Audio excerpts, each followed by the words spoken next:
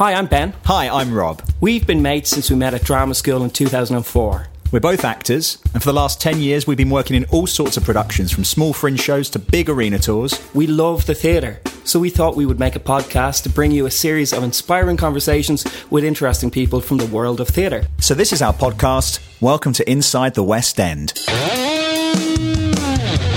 Inside the West End with Ben Morris and Rob Copeland.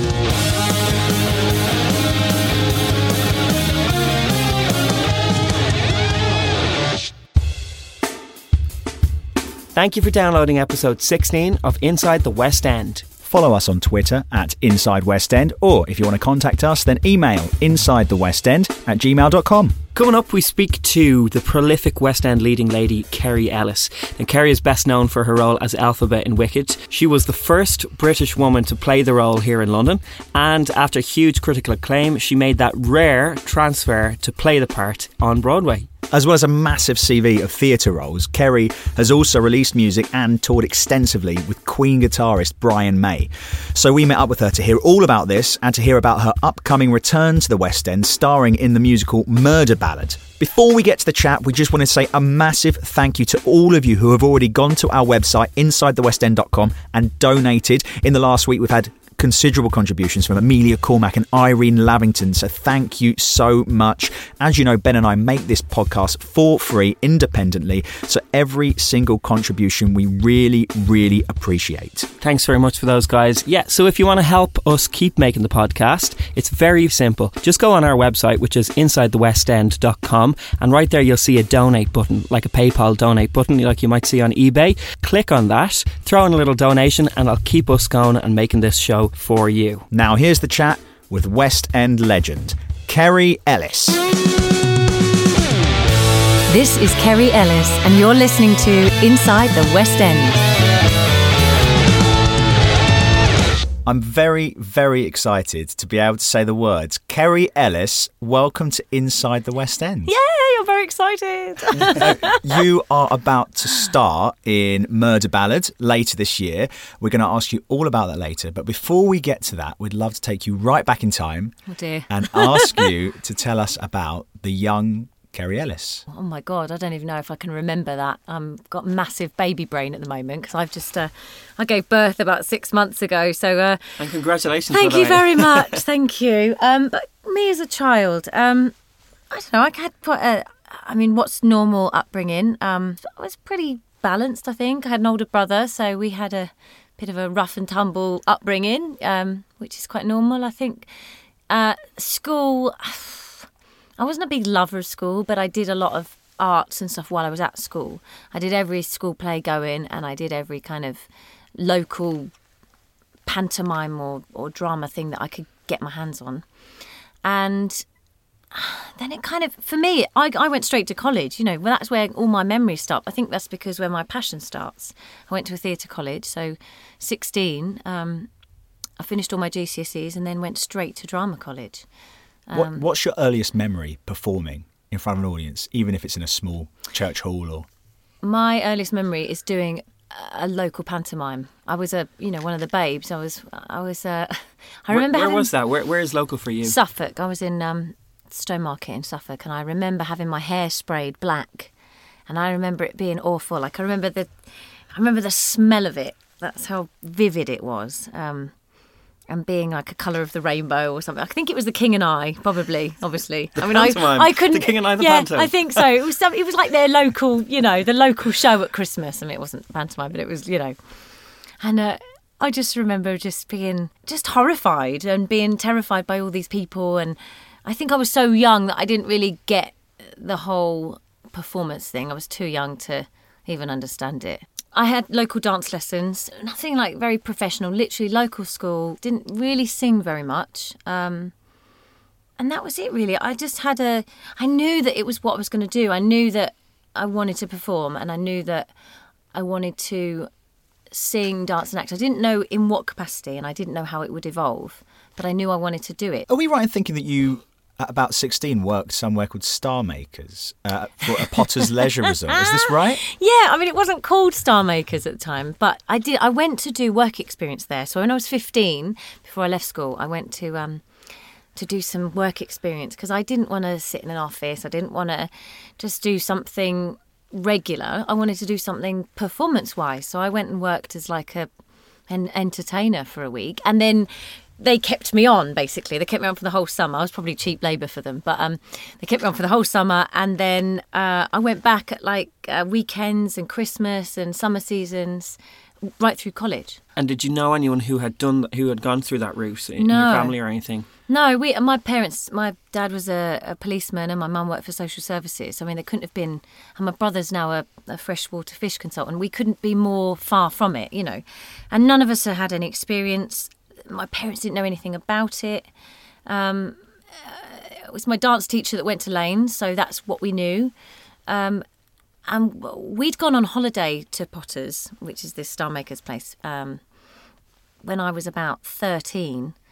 And I just said, well, how can I go there? Can I go and do... And they'd never had work experience before. They've now since had loads. And loads of people have worked there since. Lee Mead and who else had gone? There was the girl that won The Voice a couple of years ago. She was one of theirs. Daniel Boys, I think. You know, there's lots of people that have since gone and worked there. So I'm glad I was the first. So you really worked your way through to the top. You did cruise ships, and then your first West... Done it all. Yeah, your first West End job that was in My Fair Lady, famously in where Martina McCutcheon was playing the lead role. Mm-hmm. Can you tell us about that period, about when that came about? So it was my first big West End show. I was second understudy. I wasn't even the first understudy. And I was also a swing. So I knew like 13 roles in that show, which was... I still remember it because it was that many. I was like, it's too many to learn. And I thought, you know, I'm never going to get on. She's a big superstar. She was huge at the time. She'd just come out of EastEnders. She had an album out. She was massive. And I just thought, what a great opportunity. What a brilliant first job. I get to work with some amazing people. Jonathan Price was Higgins. And it was just a bit of a whirlwind. And I think I was young enough to not be frightened of it. I think if it was me now, I would know too much. Whereas at the time, it was like, this is fabulous. You know, I'm a swing. There was no pressure on me. There was no expectation. But when I did get to go on, I mean, you did hear the Martin McCutcheon is off, and you hear the you know, from the audience. But then when you go on and win them over, it gave me the bug even more. It just made me more hungry for it. Is it true the first time you went on that you had 3 hours to prepare? It is true. It is true. I remember because it was at the National, and the National don't have second understudies, or they didn't at the time. They only had first understudies, and she'd been on, Alex J. She'd been on a couple of times, I think, and she was really young as well. She was like 19, so her voice had gone, and I just don't think they were expecting me to have to do it. So literally, Alex got obviously called in the morning, or Martine called in the morning, then Alex called in.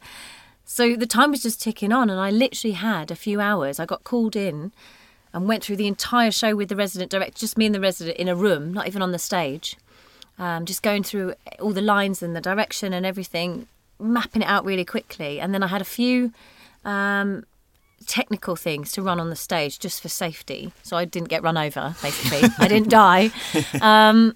And that was it. And then I got literally, I don't even remember it.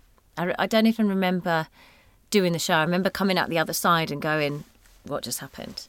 But it was incredible. Is it true Jonathan Price walked on stage before one of the performances and announced application forms for the role of a light? He did. Yeah, he did.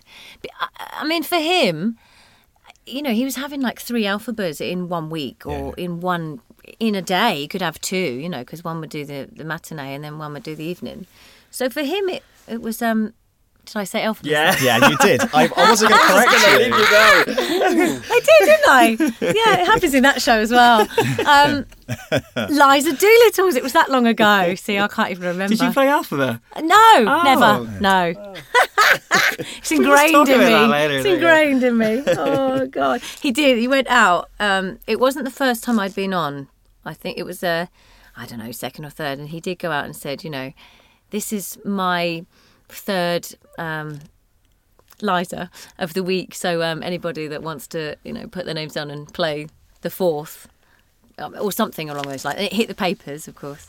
But he was brilliant, He was so good to me and really generous, really kind. And I think I learned, it was almost like school for me because I learned so much on that job, working opposite people like him and Nicholas Lepreveau, who was also a fantastic actor, and Dennis Waterman. They were all they were so giving and supportive. And I was this young, nobody'd heard of me. I was this young thing, probably not had a lot of acting classes in my life. And it was amazing. It was the best schooling ever. Talking of Elphaba Doolittle. That's awful, isn't it? It's because I'm so used to talking about it. Everyone asked about it. It's impossible to interview you whilst we're making a theatre podcast without mentioning Wicked. You are the first British Elphaba. I was. In London and New York. I was. Thank you.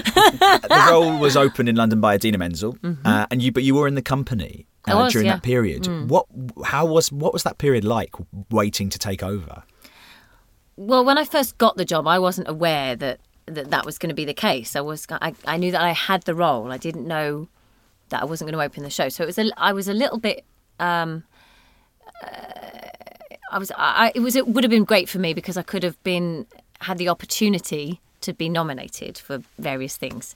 And opening a show is always, you get to create something. You get to, work with all the original creatives, and.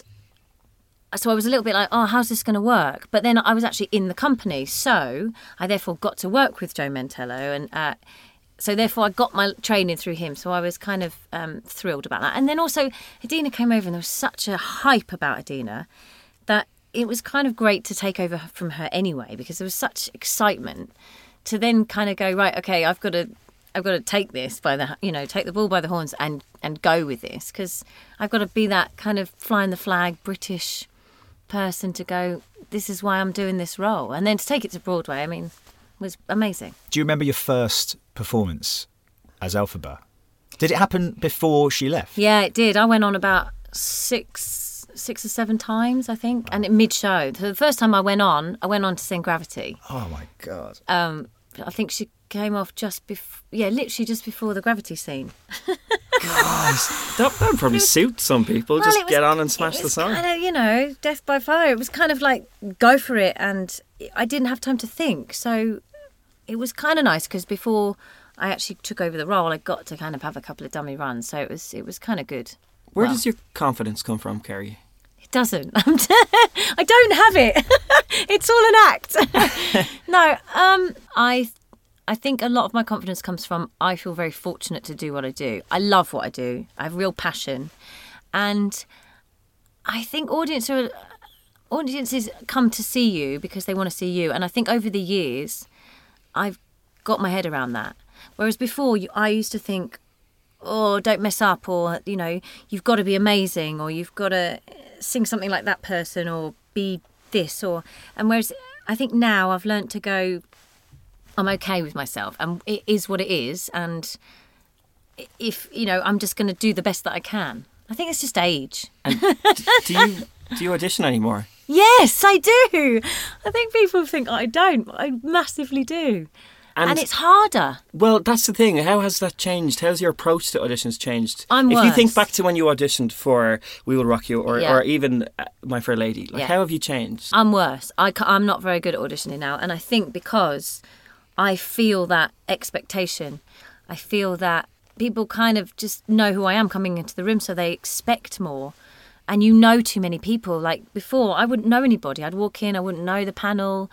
It didn't matter. I could go in and do anything. Whereas now, I walk in and I know everybody. So it's like, it's awful. It's like auditioning in front of, peers. It's weird. But people you've worked with, it's kind of nice because they do know you. They know what you can do. So you have that. But I'm not very good at auditioning. I never have been, I don't think. Whilst we're talking about auditions, in 2012, after having this massively successful theatre career, you made the decision to audition for The Voice. And we almost, when we wrote this question, thought, should we ask about this or not? But we just wanted to know, what made you want to do it? What made you want to go on The Voice? It's funny you saying about 2012, because it's amazing that like 4-5 years on, I was in the first time it was here, obviously the first UK The Voice. I got called up by the show and they said, "Will you come on?" And I thought, you know what, why not? I've done a ton of theatre. I've done, I've done some amazing roles. And where do you go from that? The time for playing things like Gypsy and Norma Desmond, I'm not there yet. I'm not too young, and where's the next role? Where's the next big thing? Or where's the next challenge? And I was starting to do things as myself. I did a couple of little one-woman shows at the Hippodrome and at the Shore, and I don't know if Brian and I had gone out yet on tour. I think we had. I think we'd done one. So I'm starting to do things as myself, and I just thought, it's an opportunity, and I get to sing in front of the nation. They want me to go on the live show, so why not? What have I got to lose? And again, it was I was one of the first people to start doing it. Since then, loads of people have done Britain's Got Talent, they've done the X Factor, and it's done brilliant things for them because it's about visibility. And I also think this industry is about putting yourself out there and keeping current. These reality shows are current, and I think sometimes you have to try it. And that was it, really. I didn't think much past it. Brian went mental at me. He went absolutely divvy because he was like, "Why are you doing it? Why?" I didn't really tell him until like the week before. Yeah. It's like, "Why are you doing that?" And by Brian, you mean Brian May Mr. from May. Queen. Yeah, Mr. May. Who you've recorded with and toured extensively with. Yeah, and I just saw it as an opportunity. And the interesting thing now is that people still talk about it. And on the night, people went divvy. And I think I was, trending on Twitter. And people just went nuts. And it did me a favour. The following couple of weeks, I went to the Olivier's just as a guest. And everyone went crazy. It was like, I was looking behind me when the paparazzi were there thinking, who's just walked in? Because suddenly I was visible to a different audience. And people that perhaps haven't seen me before went, "Oh, okay, maybe we'll go and see her do something." And people still talk about it. Yeah. Hope you're enjoying the conversation. Stay with us and we'll be back to the chat in a moment.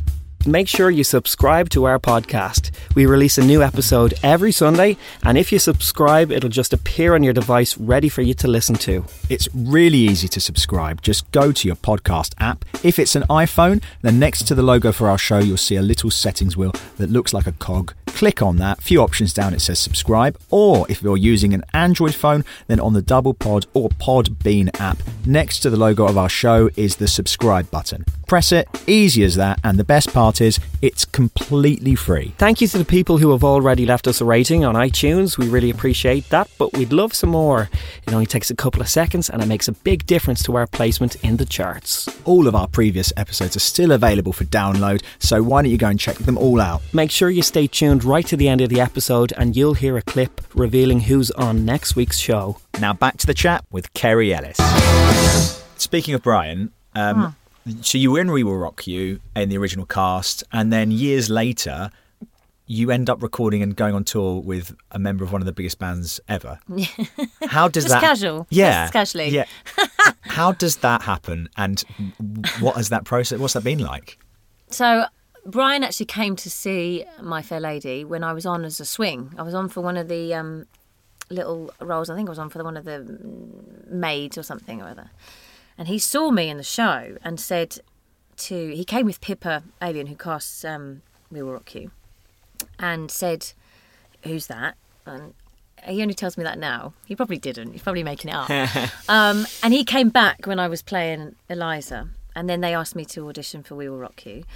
And so Brian was really in the room with the rehearsals of Rock You. They changed No One But You, which is the song I sang. They put a key change in it in rehearsals because he actually worked really closely with the actors. And so he really knew my voice and knew me. And after we recorded No One But You with an orchestra because they were taking it over to Spain to open it in Spain. So they recorded No One But You with a massive orchestra with this famous Spanish singer, with which he brought the track back and said, "You've got to sing on this because it's a no-brainer." So I did, and then from being in the studio with him then, he was like, I'd love to do more with you. I'd love to kind of do an album. So I thought about it for 3 seconds, and I said, yeah, I'd love to. So we actually worked together from when I left Rock You. We were kind of in the studio on and off over those years, kind of trying things out, and we've actually got a ton of stuff that just has never materialised because we were just trying to figure out what my sound was, what was right for an album, where we worked, how we worked together, whether it should be a duo, whether it should be just me, whether he should be on it at all. Did you ever, and have you ever, gotten over the fact it's Brian May? Like, I know that's a silly question. I've worked with names before, and quite quickly you just get used to it and it's fine. But I just think with someone as big as him and so iconic, and even in his look and his... Yeah. Do you ever get over that?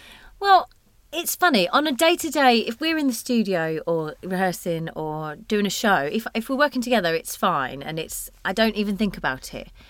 Because it's been such a gradual process, he obviously was touring with Adam Lambert at the moment, and they did some kind of tour last year, and he did Wembley, and I went to see him at Wembley, and it was only then I went, oh my God, that's Brian May. And it just because even when he played on the roof at Buckingham Palace, I was there. I was there in Rock You, so I was there in capacity, and it's a different thing. But seeing him not performing together in his Queen state, that was when I go, oh my God, that's ridiculous. Yeah. But then I speak to him after the show, and I'm like, oh, it's brilliant, So it's funny. Like, he's brilliant. This is a question we ask a lot of the guests, and that is show business a game you have to learn to play?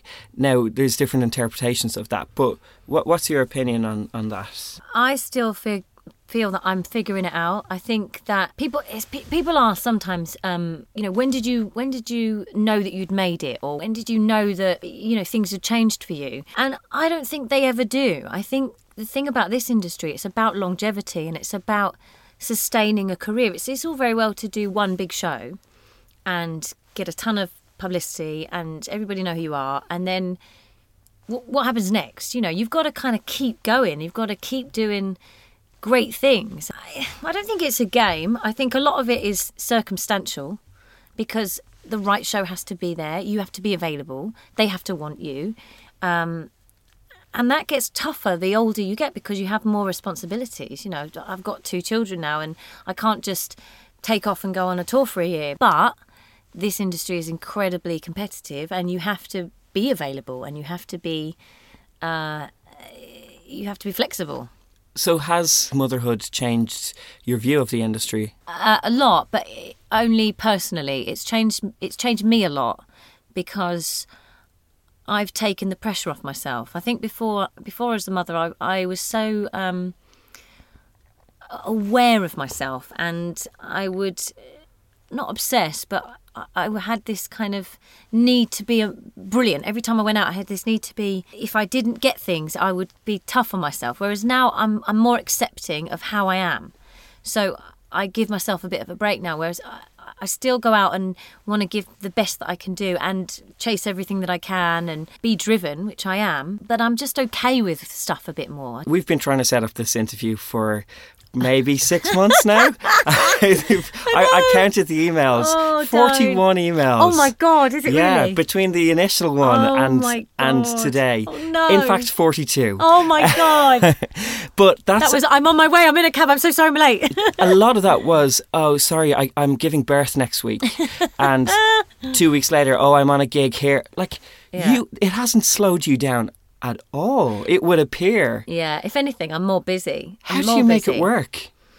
Well, I think when you love something, you just make it work. And I'm very fortunate to have a really a supportive husband. I have great family around me. My parents are great. My in-laws are great. We have a great support system, which allows me to do this. We make it work. It's tough. And you have to sacrifice certain things, but that's the job. But I love it. I love the craziness of it, and I like the not knowing what's next. And I might have a call, literally get an email and have to go somewhere to do a job, or I like the versatility, the difference of it. I like that you can be doing one thing one day and then do something completely different the following day. And we know that one of the things you've got coming up is, of course, Murder Ballad. Yay! Could you tell us a bit about that? Yes, I'm literally just come from the sound check. We're doing West End Live on Sunday. Or it may have already gone, don't know when this goes out. And it's really exciting. It's going to be at the Arts Theatre in October, November. It's a 4-hander, and it's just really exciting. It's very different for me because I've never done anything this intimate before in the West End. It's literally, there's 4 of us. Huge cast. Can you tell us who's in the show? Yeah, so we've got Vicky, who's just come out of In the Heights, and she's just given birth as well. She's a mother. I think her little one's about 4 or 5 months. We've got Ramin, obviously, who's just adorable. And Ramin and I have known each other for years, but we've never worked together. So this is really exciting for us. And I think the same for him. He's never done anything like this, never done anything intimate. And it's a really tiny theatre. It's raw. We're quite exposed. And lovely Norman Bowman, who, again, I've not met before until we started to do this job. And he's just wonderful. I'm super, super excited about it. And the show was originally done off Broadway. Yeah. Is it the exact same piece, or has it been changed at all? We've got the same piece, but I think we've given permission to kind of move it around a little bit. Sam Yates is going to be the director, who's amazing, massively up and coming. I think he's going to be huge. He's doing some incredible things at the moment. So I think they just want it to work in London. So I think we are given the freedom, if you like, to make it work for us, however that is. And what's it about? So it's a love story essentially that goes a little bit wrong. Given the word murder. Yeah, given the word murder. The funny thing is, it's more about the relationships. Obviously, the murder happens, but it's not really the main thing. It's all about. I don't want to give too much away, really. It's done in 1 act. It's 90 minutes, so there's no interval. Band are on stage, and it's exciting. That's all I can kind of tell you, really. Our final question is always the same to each guest, and it is, if you were to give one piece of advice to somebody who wanted to work inside the West End, what would that be? I think it would be, you have to love it. You have to love it.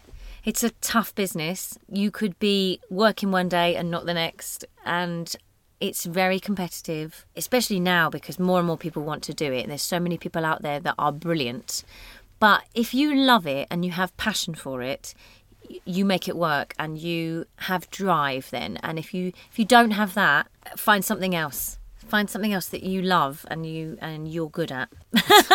Wonderful piece of advice. Thank you so much, Kerry, for taking the time to speak to us. So there she was. That was Kerry Ellis. Murder Ballad, playing in London later this year at the Arts Theatre. Go online, check it out. Kerry Ellis and Ramin Karimloo. It's clearly a must-see. Remember to stay tuned to the very end for a clip of the next episode, but before that, we make this podcast for free. If you've enjoyed it and you'd like to help us make future episodes, then here's how you can. Next time you shop online with Amazon, visit InsideTheWestEnd.com first. Click on any of the Amazon adverts on our site. It will take you straight to Amazon. Your shopping will cost you exactly the same as normal, but Amazon will give us a small kickback as a thank you. Also on InsideTheWestEnd.com, you'll see a donate button. If you'd like to make a direct contribution, then click on the button and follow the link. Now, as promised, we have a clip of the next episode with the man born in Buenos Aires who became one of the biggest pop stars in Latin America and then a West End star. It's Geronimo Rauch. You have the moment which I think every performer dreams of being spotted and invited to take the role to London. Yeah, that's a beautiful turning point. And Cameron, since he saw me rehearsing, and he said, I always believed in you. And I was like, sorry? And he said, yeah, since the beginning, you were my Jean Valjean.